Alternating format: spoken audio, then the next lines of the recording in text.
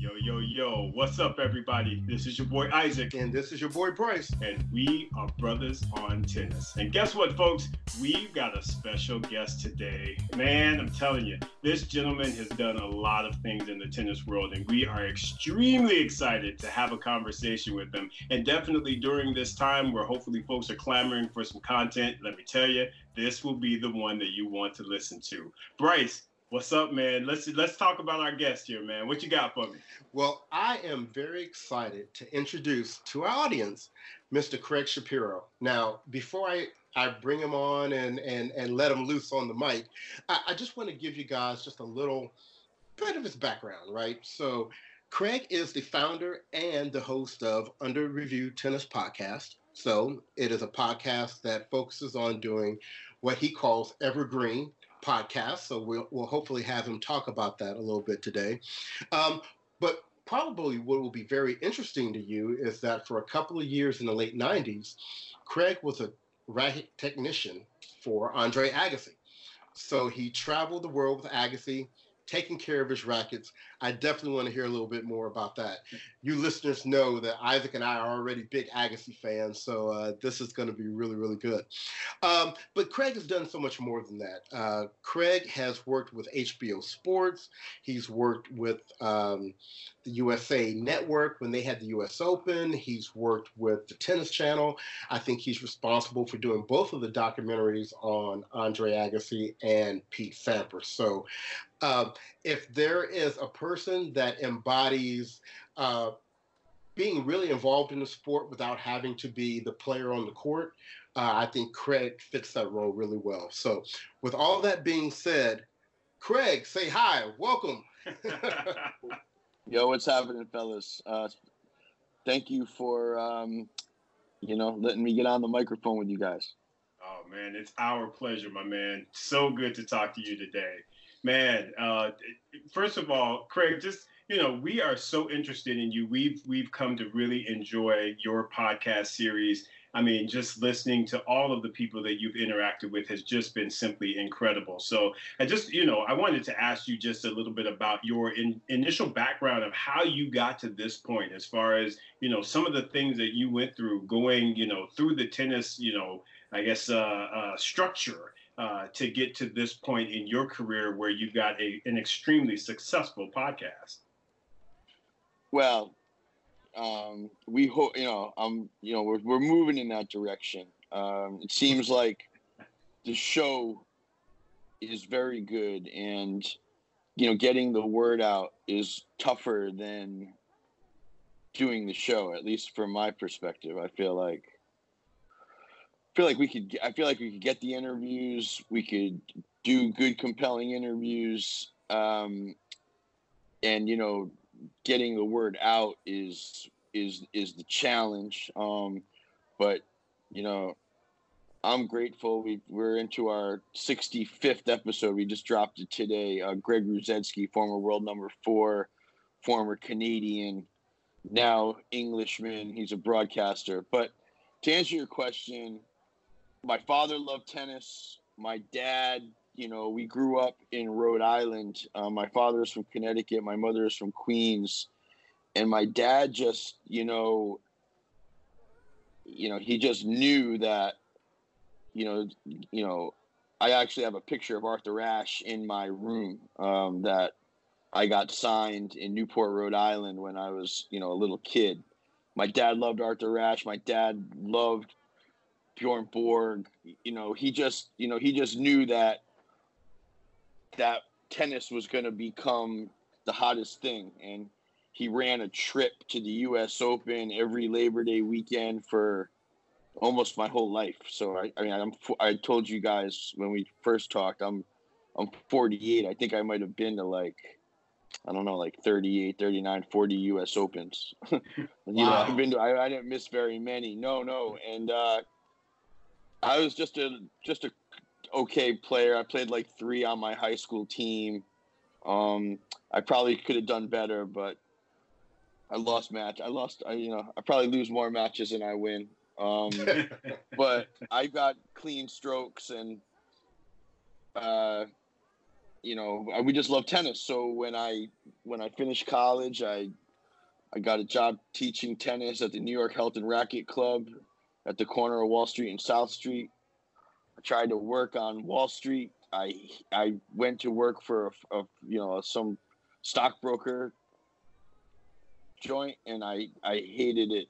And one day I answered an ad came across the fax machine at the tennis club from a company that was called Jay's Custom Stringing, and I knew about these guys. They were the premier racket stringers and technicians there was, and I came to learn that I basically like buzzed up to them and had an interview, and I got the job. Like, I was the first person that answered the ad, and I got the job.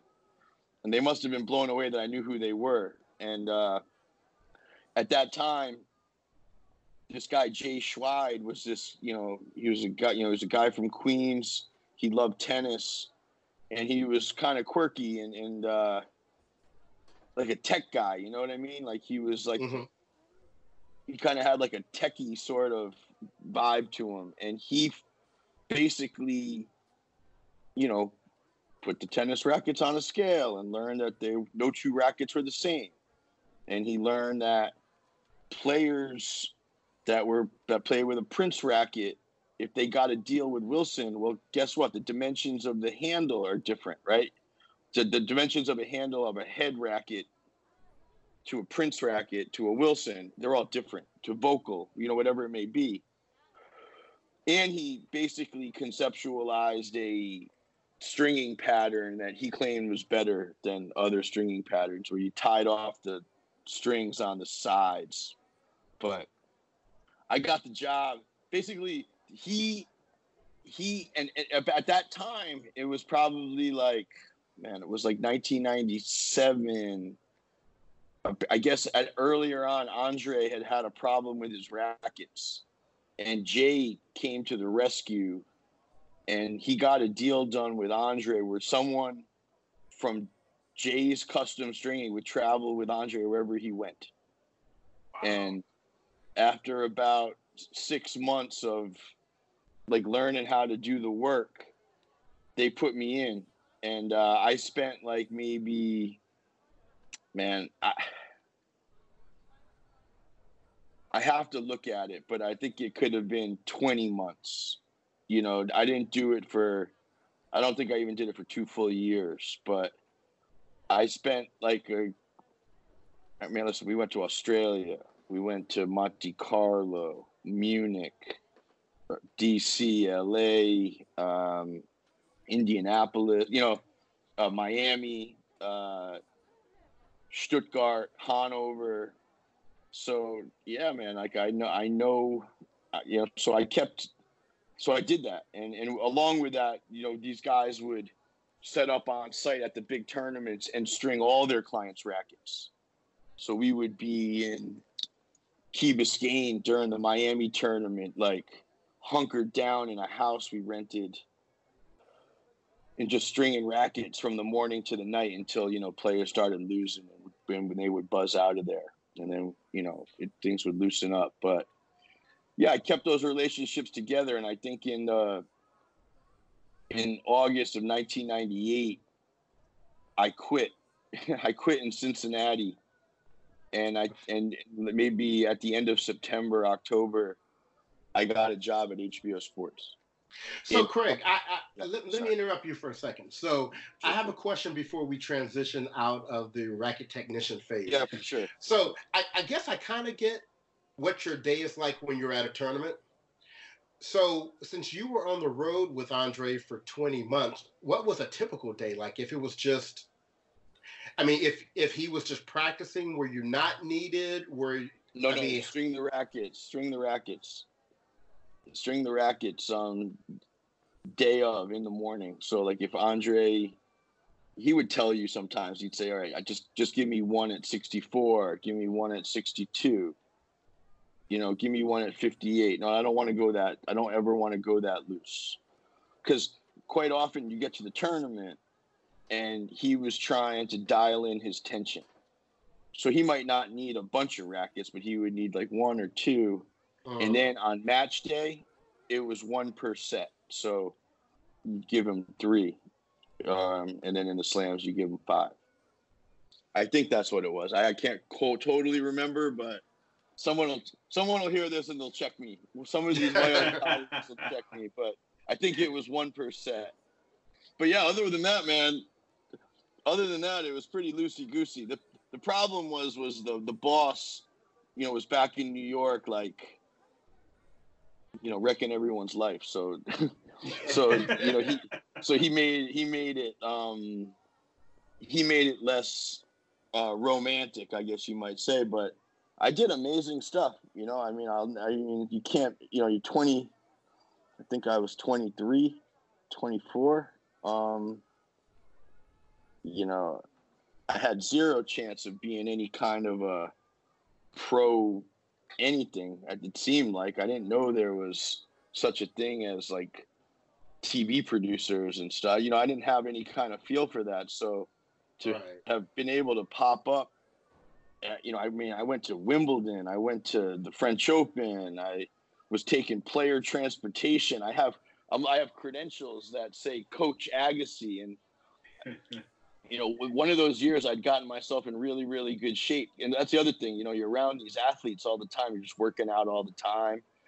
And in Monte Carlo, the credentials people gave me a player badge. So I got a Jouer badge. They thought I was a player, so I thought that was it's kind of, I don't know how corny I sound right now, but that sort of brings like a smile to your face though when you see your buddies at the players lounge and they're like, well, they gave you a player badge, man. I was like, yeah. I was like, play on, player. because you know what? I would tell I would just tell you from my perspective, if you told me you were a racket technician that traveled a couple of years with Andre Agassi, to me, that sounds very glamorous. Right. I was making like $500 a week.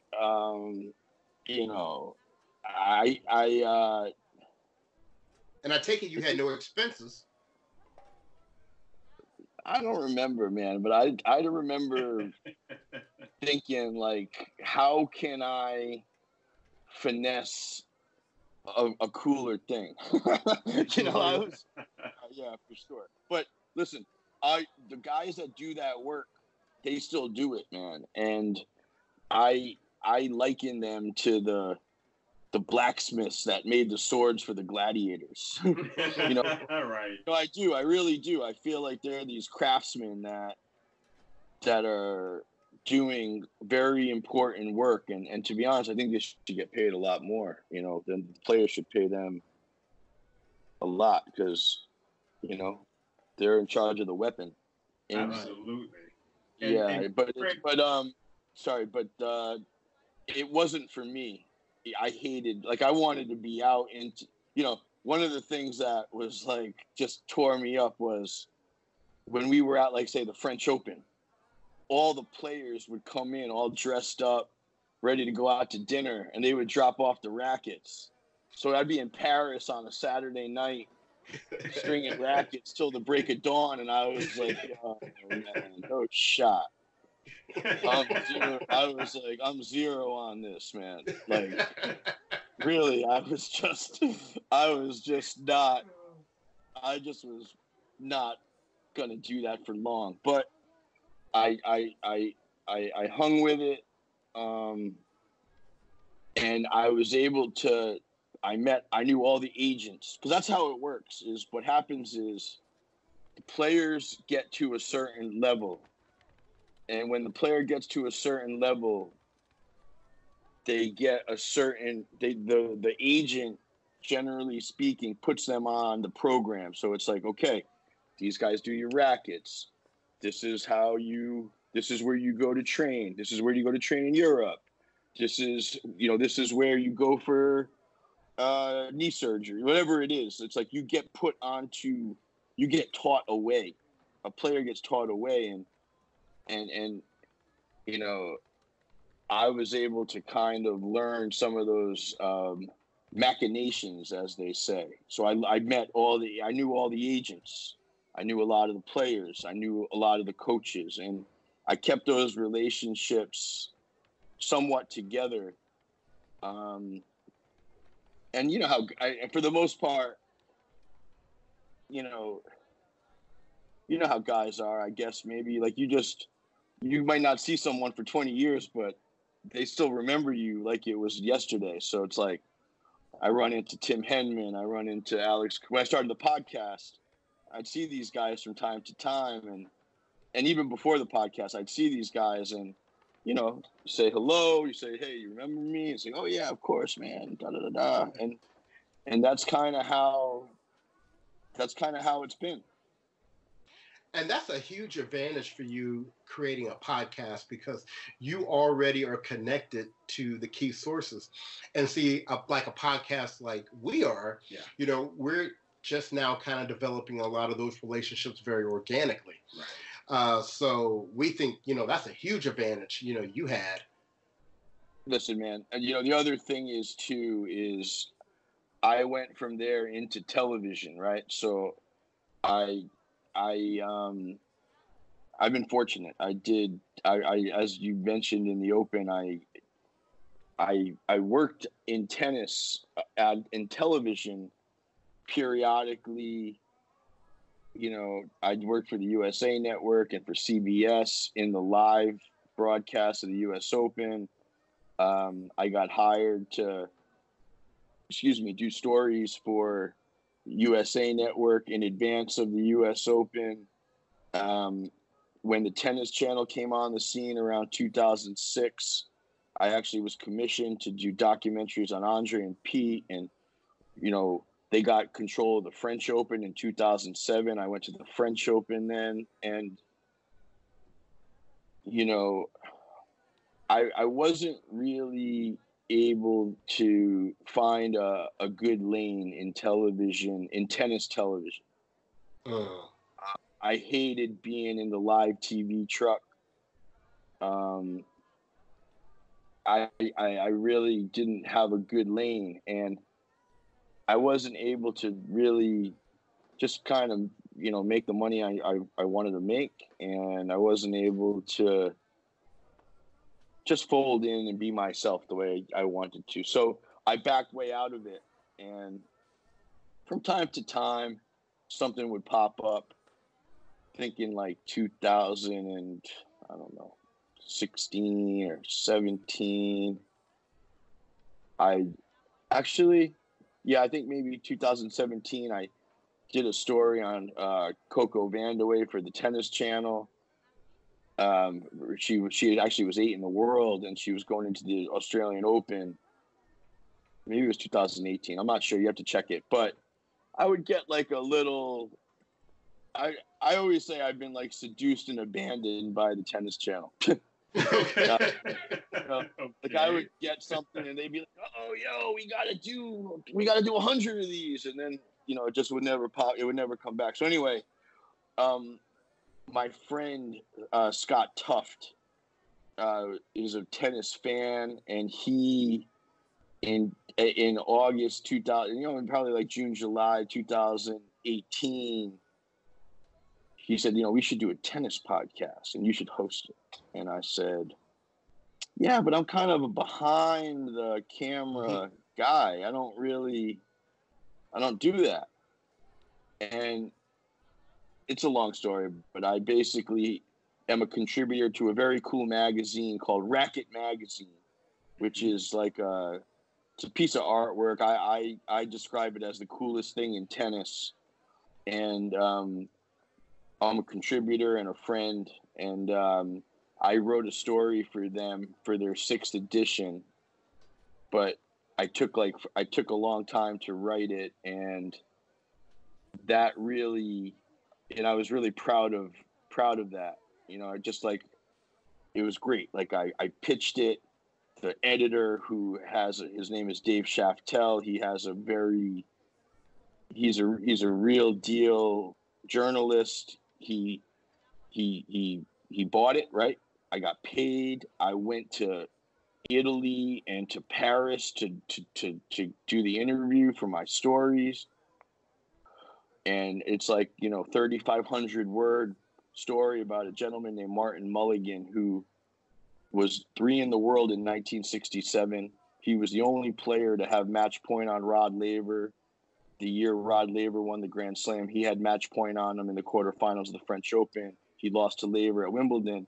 But the thing that's wild is, there's two things that's wild. The first is he was Australian, but he was getting screwed by the Davis Cup captain, Harry Hopman, the famous Harry Hopman, wouldn't put him on the team.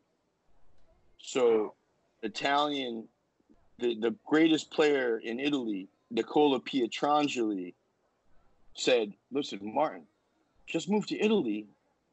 You could play for us. And he did it. And he became an Italian hero. He won the Italian Open 3 times. They called him Martino Mulligano. Okay. Yeah, it's a banana story. But the other, and then at the end of his career, he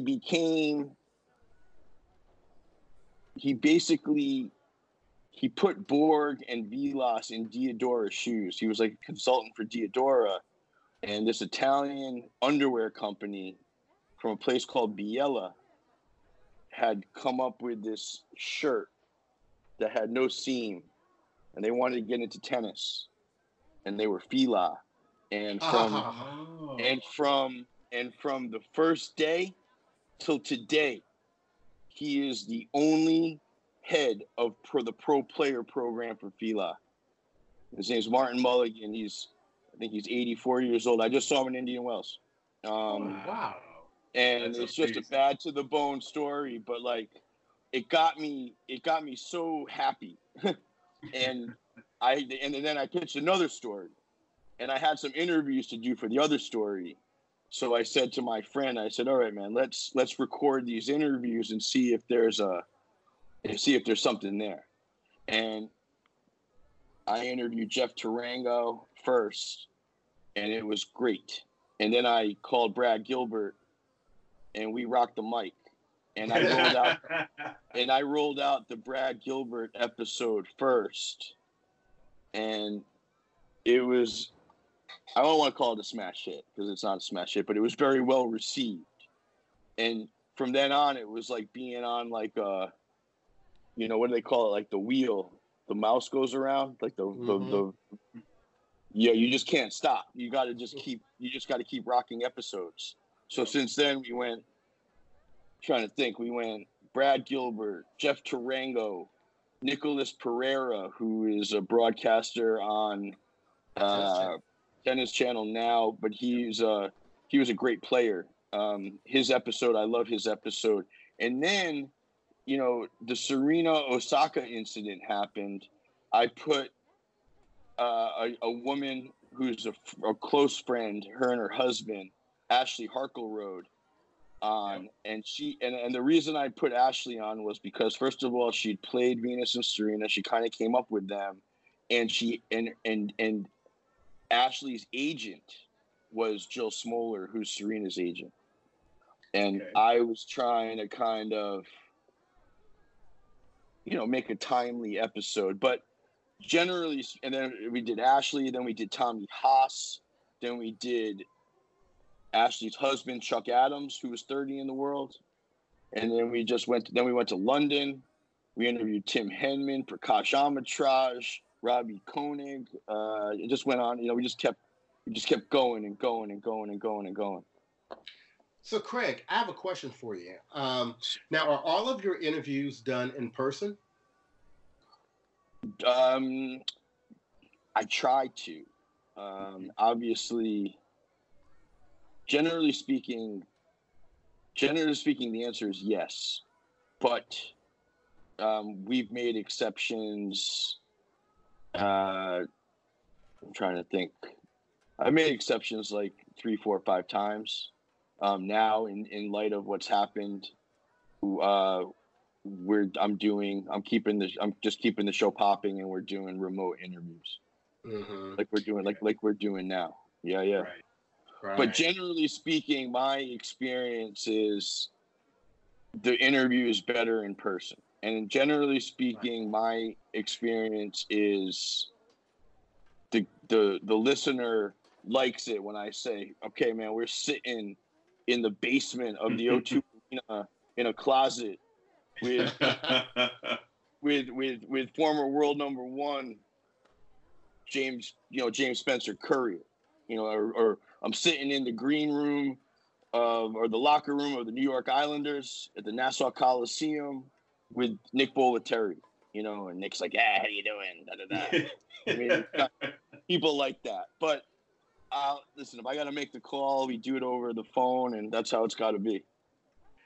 Now, one of the things that we've been looking at with our podcast is going through the whole media accreditation process and, hoping to get into the media rooms and all that. Do you follow a similar process, or do you kind of rely on your contacts that you already have kind of developed over the years? Man,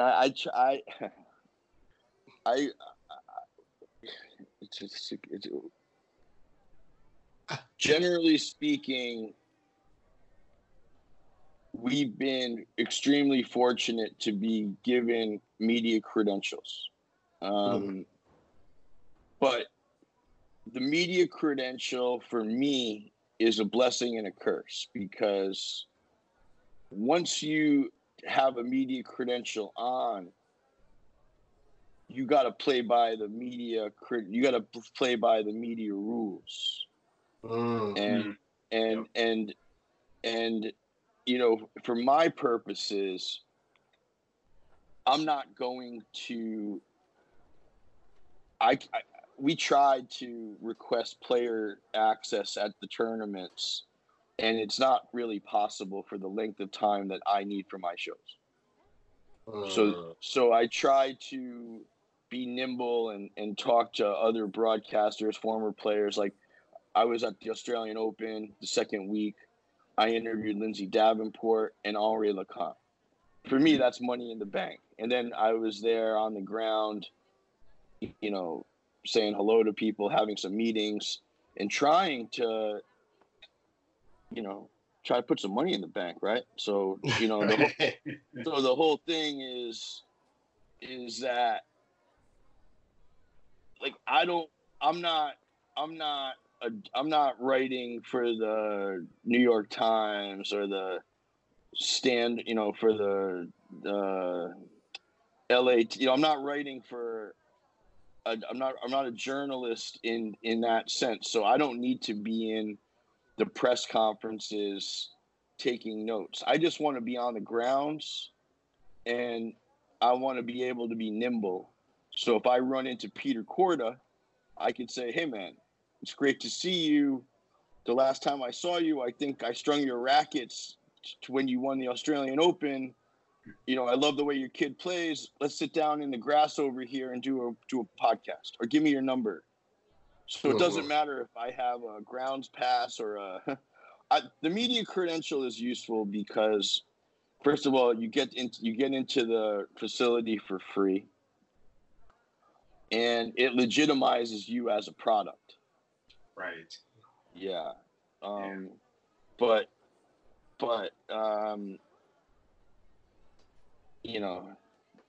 that's it, man. I that's how I do it.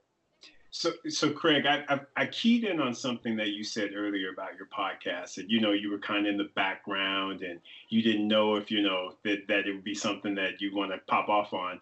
And I'm just very curious to that, because having listened to your podcast, I mean, dude, you are bold. I mean, you get out there and you mix it up with them, and I really love the way that you interact with all of the people that you talk with. So it just seems like it is so extremely natural for you. So, I mean, do you find that you have to do something to kind of, bring that out of yourself? Or because, it's curious that you said that, because to me, I would think that it just is natural for you, because you're good like that. Seriously.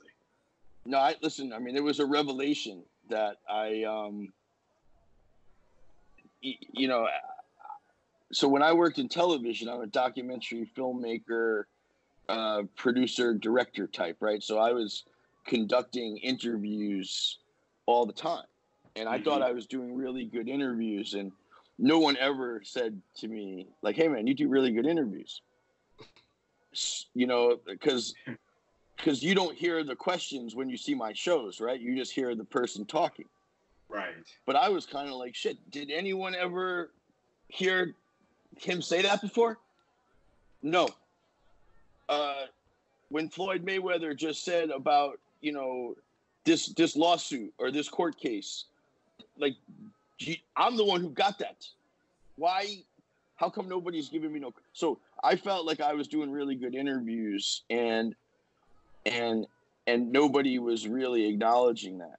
And when we started doing the podcast, it like really, you know, it was like when you go, if you ever go to a massage and they push like it was hitting all my pressure points because people were like, oh snap, you do great interviews. Yup. And I was like, 100%, man. So that was kind of like, you know, I kind of got my power. Like I feel good doing the interviews. I will tell you, last May we went to, or last April, May, we went to the Mouratoglou Academy. I was hired by the Tennis Channel to do a story about Patrick that I pitched. And I worked a podcast in at the end, and the guys at the Academy were great, you know, because they liked how I interviewed Patrick. I'd read his book. I knew what I was talking about. I didn't just show up, you know, and I think that sometimes people just show up, and so they basically, Patrick sat down and we did about an hour podcast. So I asked the cameraman to roll, like to record it, you know, to shoot it. And for a second I got nervous, like being on the camera, like I froze up a little bit. So it's something I maybe got to work on, you know, but yeah, no, I'm very comfortable off camera, on the microphone, just trying to learn, like, you know, how it is, man. Like, what is it like to have this talent and this skill, and what's it like to lose first round 6 times in a row, and then quarterfinal Australian Open? What's it like to, you know, blow 7 match points to Roger Federer a month ago? You know, all those things. Yeah, you know, all those things fascinate me, and I think that the guests, they like being on my show, and that makes me feel good too. I haven't so far, knock on wood, like I'm waiting for the day where I choke, but I haven't. It's bound to happen where somebody's gonna, you know, it's bound to happen, but I'm trying hard to not let that happen, where I, you know, right, where you just want to do good work. You know, yeah. I've heard you mention before that on your podcast, you guys interview the most interesting people in the sport. And so that kind of leads me to a certain question. Of all the people you've interviewed, because you've interviewed players and coaches and people that are behind the scenes, have you ever had a perception about a particular person before you had the interview, and then after having that interview, you had a newfound appreciation for this person? Well, if you listen to the Wim Fissette interview, that's Naomi's coach. Mm-hmm. You know, the Wim Fissette interview, I actually say it to him. I said to him, I was like, you know, I had it in my mind that you were sort of this mysterious, probably not very nice guy.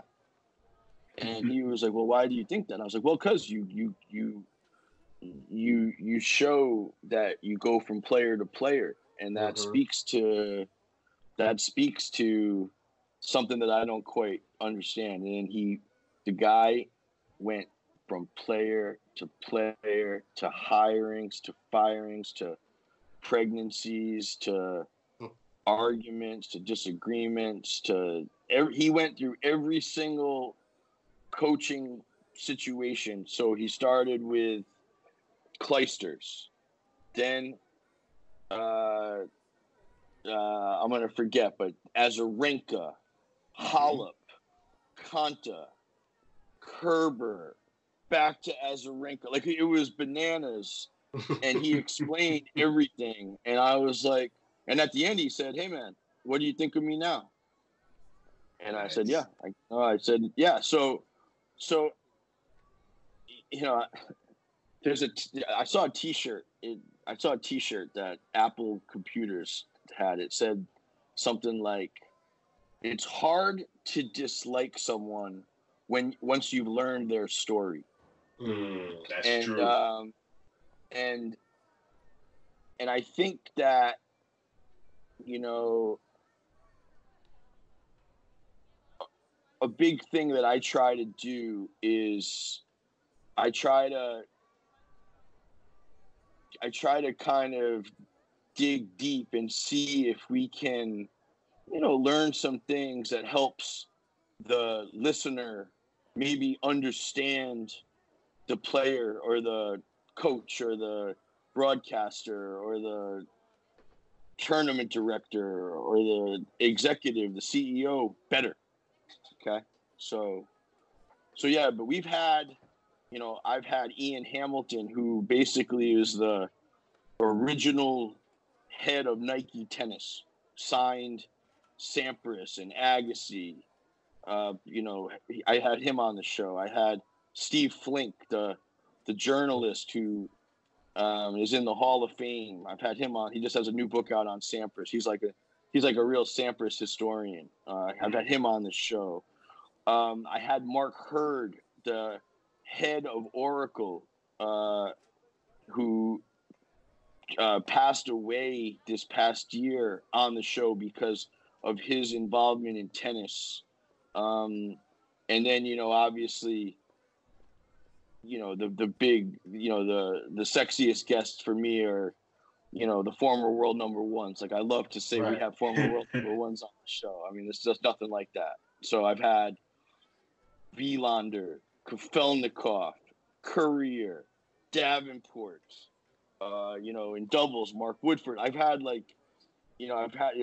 that to me is like magic. I mean, I can't even contain my excitement, to have those world number ones on the show. And then, we had Sophia Kenin on, we had Belinda Bencic on, we had Bianca Andreescu on. So I actually have had on the last two female Grand Slam winners.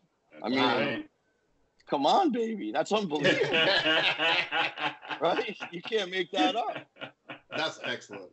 Oh, yeah. I mean, like I said, Craig, your reach and your network is it's really incredible. And to be able to boast that is just, yeah, you should be proud of that. You should absolutely be proud of that, man. I mean, that, like I said, yeah, go ahead.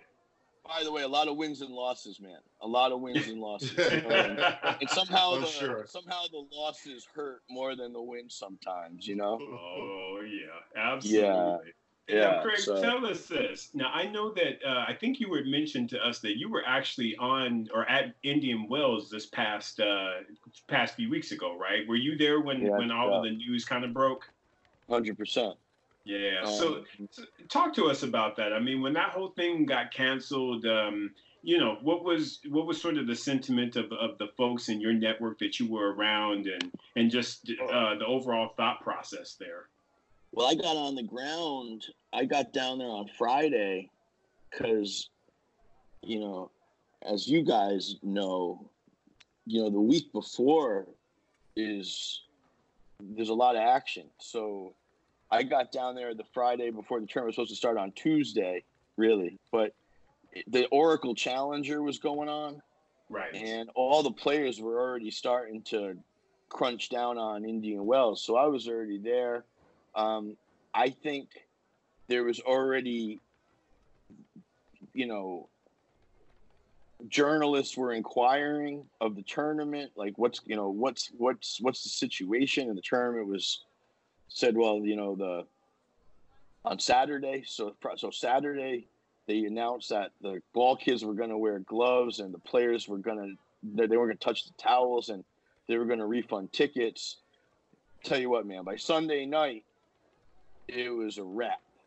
Wow. And people thought that it was, myself included, felt like an overreaction. Couldn't have been more wrong about it. Monday, Racket Magazine, the magazine I mentioned, they actually had rented Dinah Shore's house, and they were doing different things, different business and such. So I popped my head over there.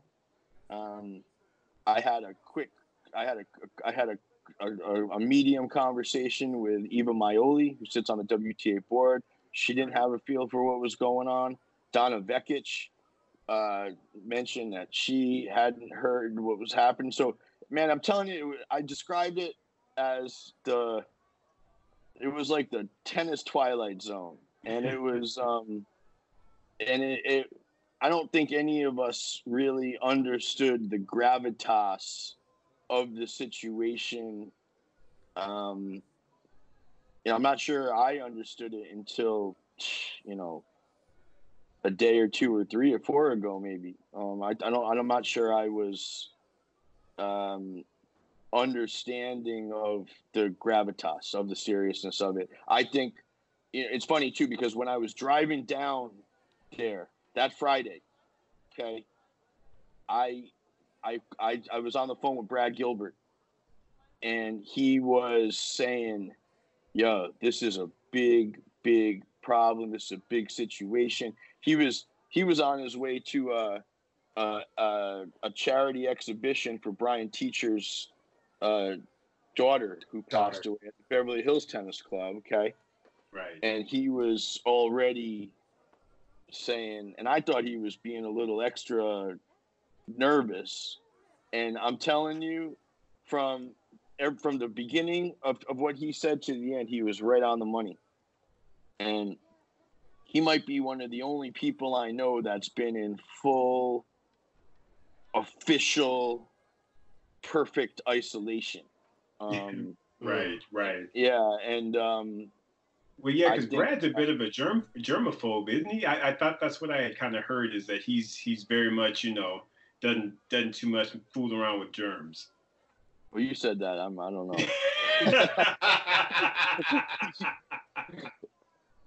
Right on. Keep on going, Craig. No. But that's what I'm just saying that it was. I don't think anyone had a great feel for the seriousness of it. And then by the back end of that week, and the players I stayed there till Thursday, and the players were practicing. It was like a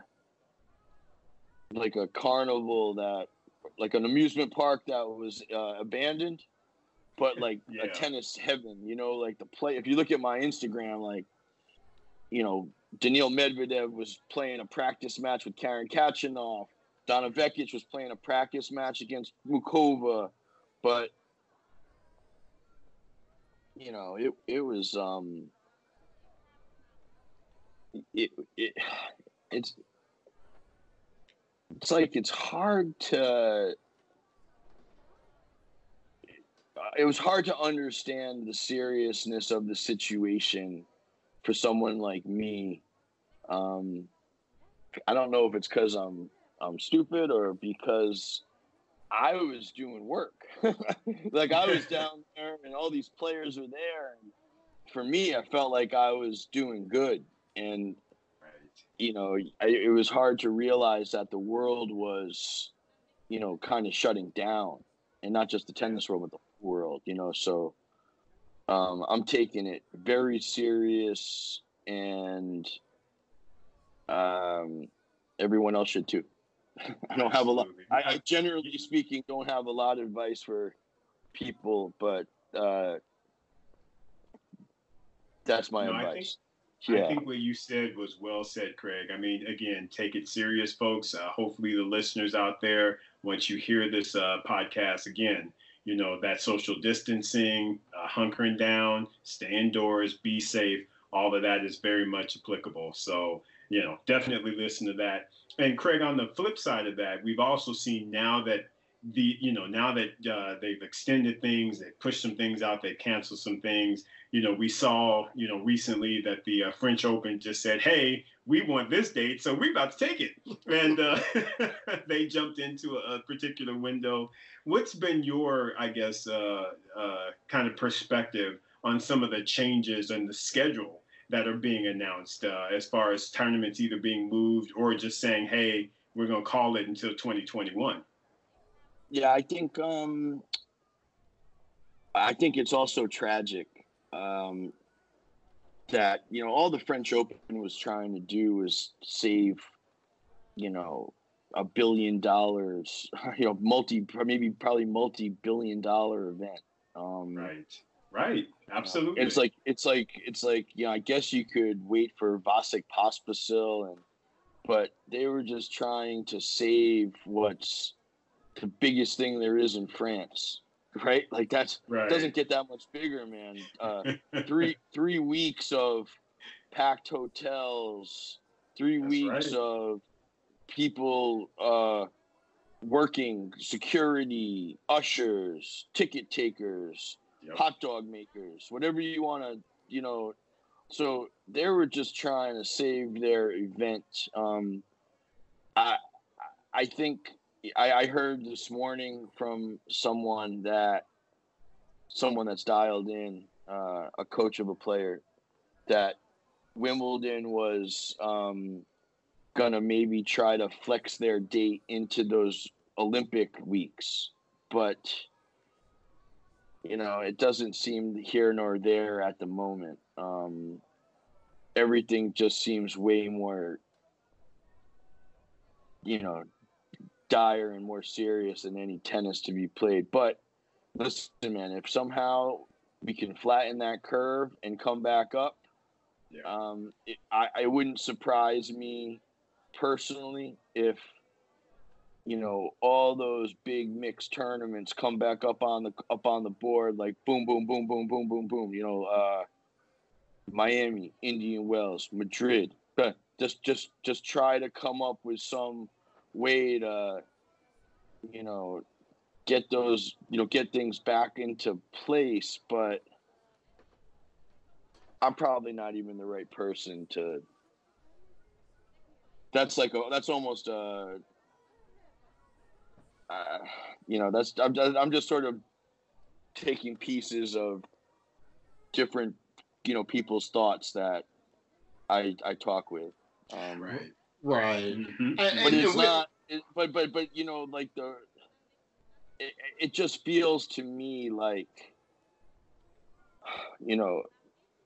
there's certain tournament owners that have the wherewithal, or that I think would have the wherewithal, to be able to get a tournament up and running lickety split, and that would be Oracle, that would be Larry Ellison at Indian Wells. That would be IMG in Miami, Steve Ross. But hold on a second. Miami, they're going to have a football stadium. Right. Well, I'm saying, how are they gonna? What they could do is they could put it back in Key Biscayne. Right. Yep. That would be kind of neat. Jan Tiriac, he owns Madrid. I mean, Jan Tiriac's he's the richest guy in Romania. He's a billionaire. He doesn't play. He owns a bank. He owns a bank called Bank Jan Tiriac, man. So I know. I swear to God. That's awesome. So I think that if God willing and hopefully somehow this thing can get under control, I think that the ones that can will. But the other question becomes, is that it's like, okay, well, Thiago Wilch, right, the Brazilian, he hasn't. Yeah, right. Yep.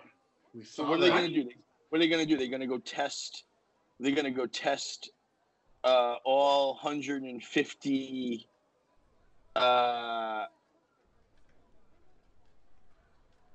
150, 250 players, test all the refs, all the workers, everybody. Like, how are you going to do that?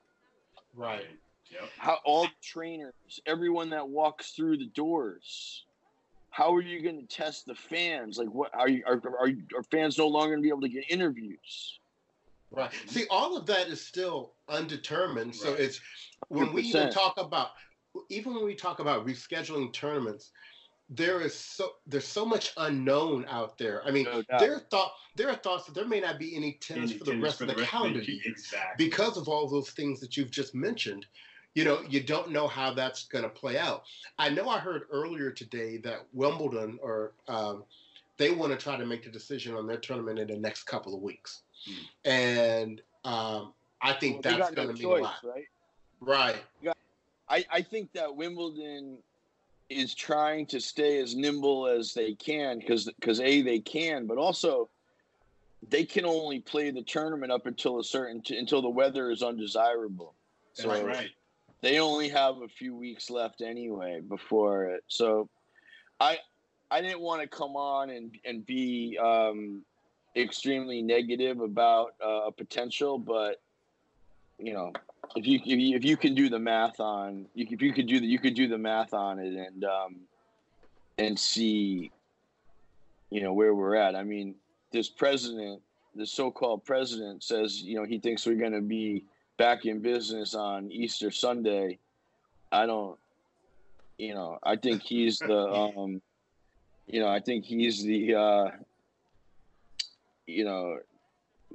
he's a non-essential worker to me right now. He's non-essential. Right. You shut him right down. The stuff he says is so poor and so incorrect and so pandering and lousy. So I don't believe him, and I believe people like the governor of New York, Andrew Cuomo, and I believe the experts that it's a big, serious problem. And the best thing you could do is just stay clear of people, take care of yourself. Right. And listen to all 65 episodes of my podcast. There you go. And then jump over and listen to all 38 episodes of ours. Exactly. That's right. 100%. So let's jump to another topic. So with all the people that you've talked with, as you know, our podcast, although we are interested in all backgrounds and all types of players and ethnicities, we have a particular interest in the African American community. And we know that over the past 25 years, we've seen a big change in terms of the presence of African Americans in the sport of tennis. I mean, obviously, Venus and Serena have done so much on the women's side, but you've had, Chanda Rubin and Zina Garrison and so many others. On the guys, we've had a couple, Malavia Washington, James Blake. We got Tiafoe now. I was about to say, and I'm going to claim some of the French guys. I'm going to claim Gael. I'm going to claim Tsonga. So, I mean, you are definitely seeing more, African-American or people of color out there on the tour. And I just wondered, from your perspective, someone who has been around the game for so long, how have you seen the change? And also, Don, I want to just mention, don't sleep on those Swedish brothers, the Emers. Yep. Them Emers, man. Emers, FAA. I mean, we got some young talent coming up. That's crazy. Yeah, exactly. It's funny. Are you there? Oh yeah. Yeah. Uh-huh. Yeah. I have this very, very, very searing memory of being in Australia in 1998, and I don't think Serena played, but I have this memory of Venus played that tournament. I mean, she was in cornrows and in Reebok, and she was a kid. And I just remember this all white Australian crowd rooting against her all the way through, and then applauding politely when she won. And I even remember somehow I don't know if Andre had played on the court, if it was it was the center court there, but I was low, and I remember seeing Oracene, and she said something like, "Man, this crowd doesn't have the right sensibilities." She said something, and it stayed with me for my whole life. I was 23 or 24, and I just can't imagine what passive aggressive and overt, and I just can't imagine the racism that they experienced, basically going from tournament to tournament to tournament, year to year to year. And I think when the book's written, it must have fueled them to beat some ass, because they to be in it for 20 years like that has got to be a lot, and I've never really quite heard either of the sisters speak to it, but shoot, if they came on my show, I'd like to know. No, I would, because that's really the ultimate underdog, isn't it? Right. When not just when you walk into a match, but a arena or a tennis club from the time you're 7 or 8 or 10. So I don't know, man. I think maybe I never even really heard Richard Williams speak to it, and maybe I'm wrong. Maybe he has, but maybe that's why he didn't have them play juniors, because he just thought, hey, I can get them so good myself, and then we could just go. If we're going to do it, let's go make some money, and let's just go see if we can turn. They called it the Williams Tennis Association for a long time, man, because they ran the show. I mean, they really run the show. They do. They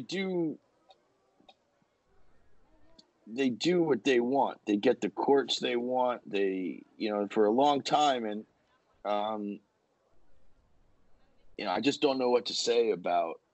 I just don't know what to say about it. I think that, I'd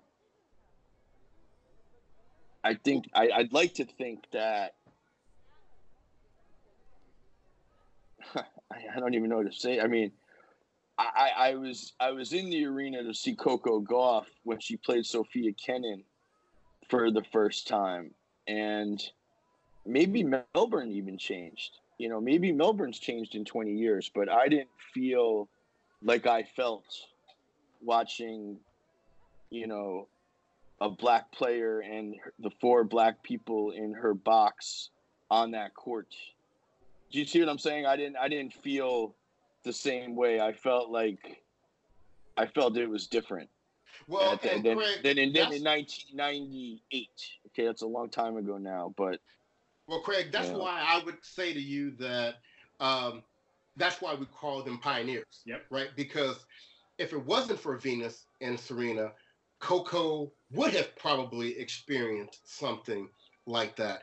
I definitely remind you of the whole Indian Wells situation, because I know personally, after that situation happened, I didn't attend Indian Wells for many years after that. And I know Richard, and you talk about, not hearing about them being really outspoken about those type of situations.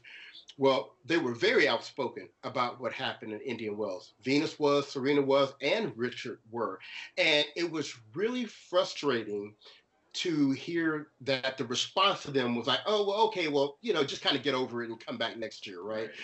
I thought there was a lot of insensitivity to what happened.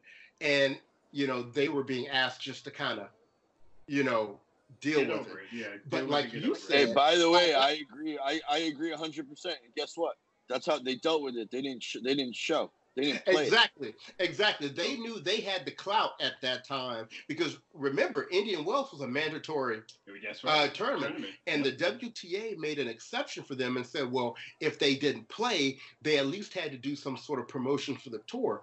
So Venus and Serena for many years just used that as an opportunity to be in LA, back home, and they did a few things there, but when they came back and said, we are not playing because we fear for our safety. And remember, this is already after Monica Seles had her thing happen. So I don't think the WTA was going to press them on that, especially when they brought the safety piece back up. So,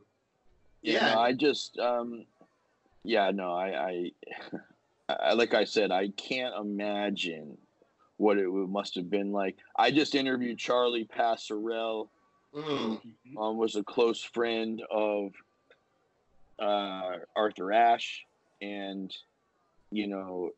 I tried to kind of take him into that deep water, but sometimes when you're doing the interviews, it's not always the easiest thing to go into the complete darkness. So, I asked him if, he had, been around Arthur when he experienced overt racism and such. And he was like, yes, I did. And he said often that Arthur didn't ever say anything and, that he wished he had. And Arthur handled a lot of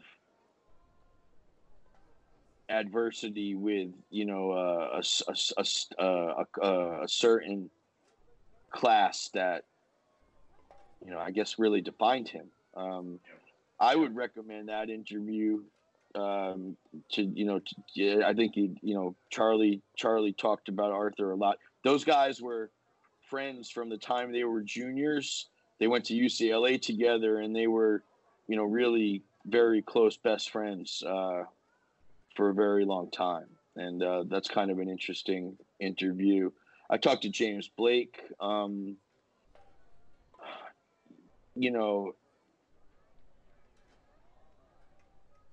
He seems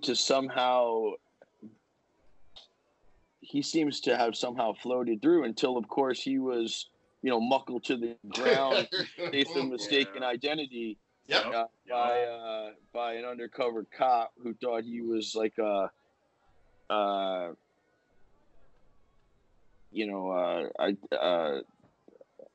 like a money launderer or some kind of a international felon.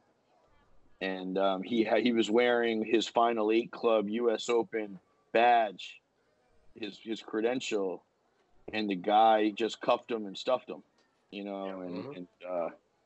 and James, to his credit, said, "Listen, man, I'm not gonna sue you, but you gotta fire this officer, and you gotta." I forgot exactly what he said, but I try to address those things. I think there's probably some room for improvement on my part, but I try to get down those roads. I think that,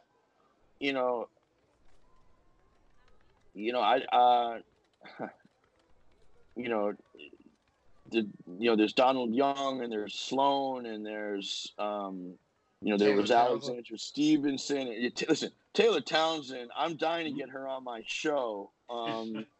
She's just she's a funky chick. She's a great player. I've tried to kind of bark her down on social media to see if she, say, hey, listen, I got a cool show. Let's get on the microphone or have a listen and tell me what you think. But I haven't really been able to make that happen yet. She's coached by Donald Young's father. Right. And, Donald Young is nowhere, man. I mean, he seems like he's just finished. I don't know what happened to him. I think, Craig, we're going to have a competition to see who can get Taylor Townsend on their show first. Because we actually saw Taylor at the Oracle Challenger in Newport We were at her matches at the U.S. Open. We've been strong supporters of her. We took a picture with her a couple months ago. So we're with you. We love Taylor Townsend. We feel that she is immensely talented. I mean, just great hands. She has a great game. It's just a matter of when all of that's going to come together. But yeah, we're going to have a little competition to see which of us can finally get Taylor Townsend on no, the man. show. Listen, I defer to you, and then you want to give her my number. Listen, but I tried to.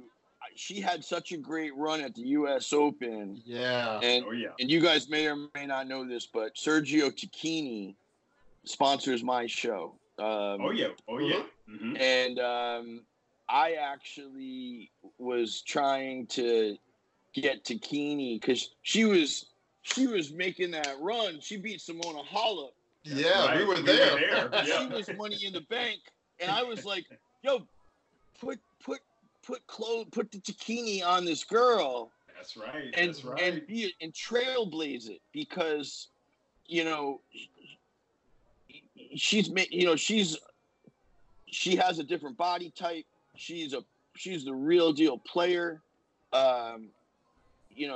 She's cute. She's got a good style, and she could do something. She could move the needle on the brand, and they just weren't organized for that at the time. But I'm a big fan. I'd like to see her. If we get the tennis back, I'd love to see her play the kind of singles she played at the U.S. Open a little bit. Oh, yeah. Well, 4 or 5 matches, I think, right? So, listen, if you're winning 4 matches, you're basically winning tournaments. And, I think she has a good personality, and I love the way she volleys. Her volleys are just stone cold, man. She's just such a good volleyer. Yeah, this is something that Bryce and I continuously talk about on our podcast is Taylor's game. And honestly, we know that she ain't got the coins, but my God, if she could get with like a Martina Navratilova and just, oh my goodness, to me, that pairing would be, for me and Bryce, that would just be glorious. Because to me, you mean I think that... Martina? I'm sorry? You mean to have Martina coach her? Absolutely.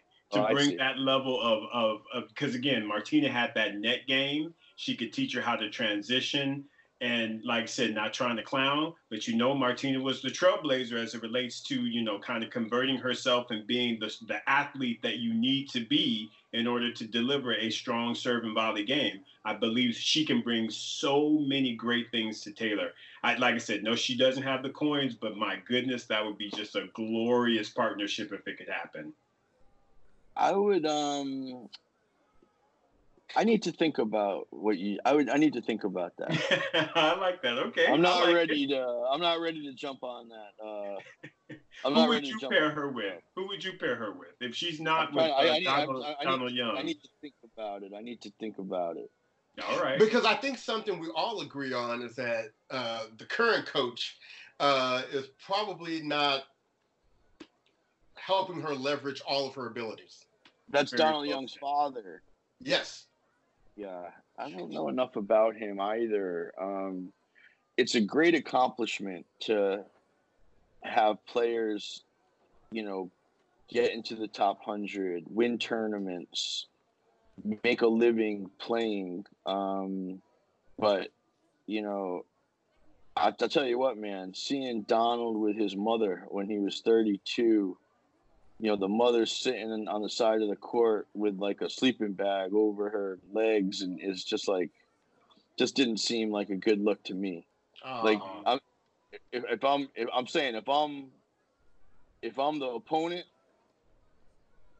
I'm not losing to nobody with his mother sitting on the side of the court. You know what I'm saying? I'm trying to go try to beat this guy's ass. Go Craig talk got to your that mom step on the neck. Right? Go talk to your mommy after the set, after I whip you. You know what I mean? That was like a little weird for me. So I don't know. Greg, Greg, I wasn't. I didn't really like that look. But and then Sloane got way off track. Coco Gauff is the real thing. Yes. I think though that she's.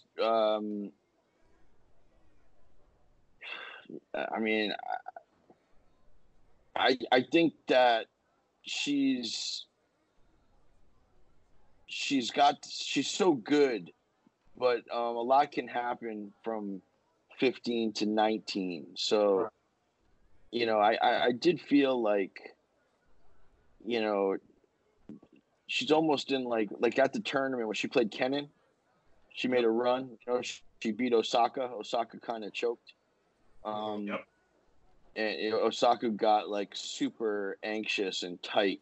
If you remember, Osaka whipped her at the U.S. Open in that big match, and then Naomi made that class move where she had Coco address the crowd. But when she came back 6 months later, she felt terrible pressure, and she just she really lost that match to Coco. But I just feel like player box management and player entourages can make a big difference in the outcome of matches. And I talked about it with Lindsay Davenport, and I talked about it. I've been asking people, we do a thing in the show called the 10-ball scramble, where it's a word association, and I've been asking to say big entourage or lean and mean. Yep. And I think that, when you got like 16 knuckleheads in the box jumping up and down every point, it's too much. Too much fist pumping, too much. Like, there's just a few times in a match where you can pull your player through. And I think that they're still figuring it all out. She's become a big star very quick. Right. And we'll see. But I mean, hey, listen, she already won a pro tournament, man. She lost in qualifying. She got the lucky loser spot. She won the tournament. There's a lot of players. Yeah, in Linz, Austria. There's a lot of players that have never won a tournament, man, that are great players. Oh, yeah. So, I mean, she already won a tournament. Right. It's unbelievable. Yeah, she seems like really smart and kind of quirky, and she's got a nice personality. Naomi Osaka, same thing. She seems like she's smart and she has a nice personality, and she's kind of finding her personality. And I think that's cool to see. That is. Yeah. Sorry. I wanted to go back to Venus and Serena for just a quick second. Sure. When we were talking to you, I think last week or earlier this week, you were mentioning something about you knew a little bit of information about the King Richard film on Richard Williams that was being produced. I do. I know some things that I can share with you and your listeners. First of all, the guy who wrote the movie, his name is Zach Balin, and he is the husband of a young woman who I worked with, and I think I may have even hired at VH1 a long, long time ago, a girl named Kate Sussman. Anyway, Zach Balin wrote this script, and the script got on like a list here in Hollywood that it got attention and ended up becoming like one of the biggest sales of the year last year. It was like a 7-figure sale for the script. Wow. Producer of the script is a guy named, his name is Tim White. And I believe he played tennis at like Williams or Smith College or something. I haven't seen him play, but I heard he's a really good player. I know he's a really good player, actually. And those are good signs, man, because when the producer is a good player, you'd like to think that usually sports movies, like the action looks terrible, right? It's all corny and it never looks good. It looks bad. And I think that that's good. I know that, when they got Will Smith to play Richard, that was a big deal, obviously. Right. The whole situation is being looked at as like an award film. Okay. So the DP, the director of photography, is one of the baddest there is, a cat named Robert Elswit. And he, man, I believe he's an Oscar winner. He's bad to the bone. He's one of the most official there is. I know that,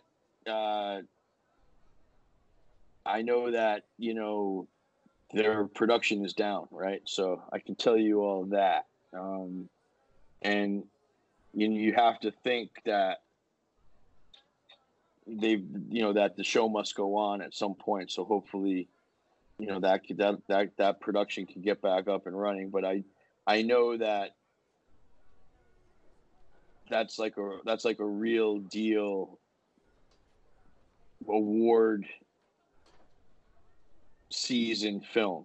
So I guess we'll see what happens. Yeah, I tell you what, I remember when they announced that Will Smith was going to play Richard, and it's funny because, yes, he brings a huge star power to the movie, right? But something that is, often kind of like in the African American culture, something that we deal with is there's this concern with shade and color, and if, as we all know, Richard Williams is a very dark-skinned African American, and Will Smith is not. Right. Now, of course, in Hollywood, you can do whatever with makeup or whatever, but I do know that there were some voices out of the Black community that was kind of like, here we have this very successful dark African American male who is going to be potentially portrayed by this much lighter skinned African American male. And there's always been kind of this concern about, light skinned Blacks or light skinned African Americans are more acceptable in Hollywood and that kind of thing. So I hope that doesn't end up being an issue, because Will Smith is a great actor, and I think he'll bring a lot to the role. But I definitely remember hearing that when that announcement was first made. Well, I'm going to be honest with you, Bryce, and with you, Craig. When I heard that Will was playing it, that's exactly what went through my head as well. Because, again, I think back to things like, you look at X-Men and you see how Storm was Halle Berry. I just feel like that's like a Grace Jones. Casting. I mean, it's like you have your idea in your head of the complexion and person that you would see in that particular role. I would think like a Richard Williams would be like a Idris Elba. Right. Elba, yeah, exactly, right. Because again, a darker, African American man, you would just immediately would be like, okay, yeah, that fits. But again, with Hollywood, let me just go ahead, Craig. Tell you, one of my passwords that I use is Stringer Bell, so I'm a big Idris Elba fan, man. I love it. There you go.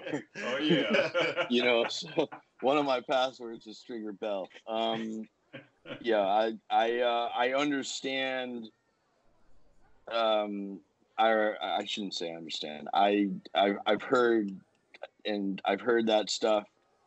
I've heard those sentiments, and that's definitely out of my pay grade or my shade grade, or however you want to say it.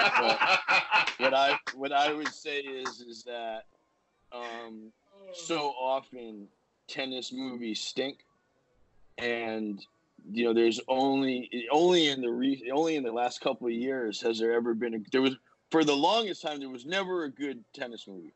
Right. And then the Borg McEnroe movie I think is quite good. Mm-hmm. And the Billie Jean King movie, I thought was quite good. Yeah. But generally speaking, there had never even been another good tennis movie. So, listen, I don't bet against Will Smith. I don't bet against Zach Baylin. I don't get. I mean, the guy. I think that I don't bet against Robert Elswit. I think that if this movie gets made, now that or when this movie gets made, I think it's probably got a chance to be quite good. And I know Venus and Serena and the family signed off on it as well, and that must mean the script must be pretty damn good too. Right. So we are definitely here for it. Yeah, exactly. But I think the one thing I do want to say about Venus and Serena is, if this season gets shut down, do we even see them again? Or it's just like, it seemed like Venus was on her way to shutting it down. Right. And Serena, it's felt to me for a long time that she's just trying to take one last shot at it, and maybe if she won a slam and she decided she was like still playing really well, she would continue for like a farewell lap. But I just wonder if there's these players that are in their late 30s. Venus is obviously quite old. I think that that's going to be one of the, maybe like sort of, listen, it's all sad, right? Yeah. Like there's the situation is more sad than players' end of their careers. But yeah, I think that's going to be a sad thing if, they can't take a proper bow. Right. So it's definitely a consideration. And I think the one thing to kind of take an alternate look at that, we know how much the Olympics mean to the Williams sisters, right? And Isaac and I had discussed several times that we didn't think, Venus was going to make the Olympic squad for this year. Mm-hmm. But with this, maybe additional time, if she comes back and plays really well, she could potentially get her ranking up enough to make the team for doubles. So that could be a perspective that they have. I know Serena really wants to try to get to 25. Correct. And but I know she's going to stay through at least through the Olympics. So where I'm in the same boat as you, I was thinking Venus was probably, if the Olympics happened this year, 2020 was probably going to be her last year, but I think this may extend her for a year. Mm-hmm. Just might. So, Craig, we want to really thank you for that. This has been an amazing. We have just been sitting here talking and laughing and having a great time, and it's been just a pleasure. And I know our audience, this has been a real treat for them. Any final words that you'd like to share about either your life or your experience or the tennis community or podcasting or? No, listen, man, I want to tell everybody that first and foremost, you can find my show at underreviewtennis.com. And if you type in Under Review Tennis Podcast, you can access it anywhere you get a podcast. But it's key that you write in tennis. There's other knuckleheads that have under review. So you got to write an under review tennis, and then it comes up. And then, as I just told you, we rock with Tacchini, and it may not, if anybody needs any retail therapy, I've got a code that I'll share with you. If you go to SergioTacchini.com and you type in all capitals, _review and the number 30, you get 30% off anything you buy. And they just, oh wow, very nice. And their stuff is fly, and you could buy the McEnroe jacket, so you could buy some new stuff. You could buy some hats. You could buy the wristbands, and that's it, man. There's my shows. You mentioned in the beginning that I mentioned to you guys that they're evergreen. Basically, we don't sit down on a current event so long that a listener would be like, oh, that's so old, I don't want to listen to this. we do these deep dives. I do a 5-set format where we talk about, we call it the off the court report. We see what they're up to kind of off the court, on the court. We try to talk about sort of the current event or what's going on the court. And then the third set of our show, we talk about the player's career or the guest's career. The fourth set, we do what I call the 10-ball scramble. It's word association, okay? And then the last set of our show, we call it the king or the queen of the court. If they could make a change in the sport, what would it be? And we get a lot of different answers, and people seem to like the format. We keep it moving. But that's it, man. Listen to my show, buy yourself some tahini, and, and let's talk again anytime, man. I enjoyed myself. Absolutely. And listeners, if you haven't listened to this podcast, please go out there and take a listen. The episodes are really good.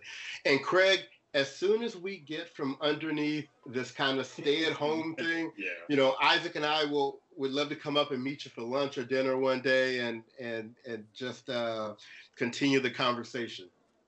Now we're talking, man. Finally. I mean, exactly. You got a deal.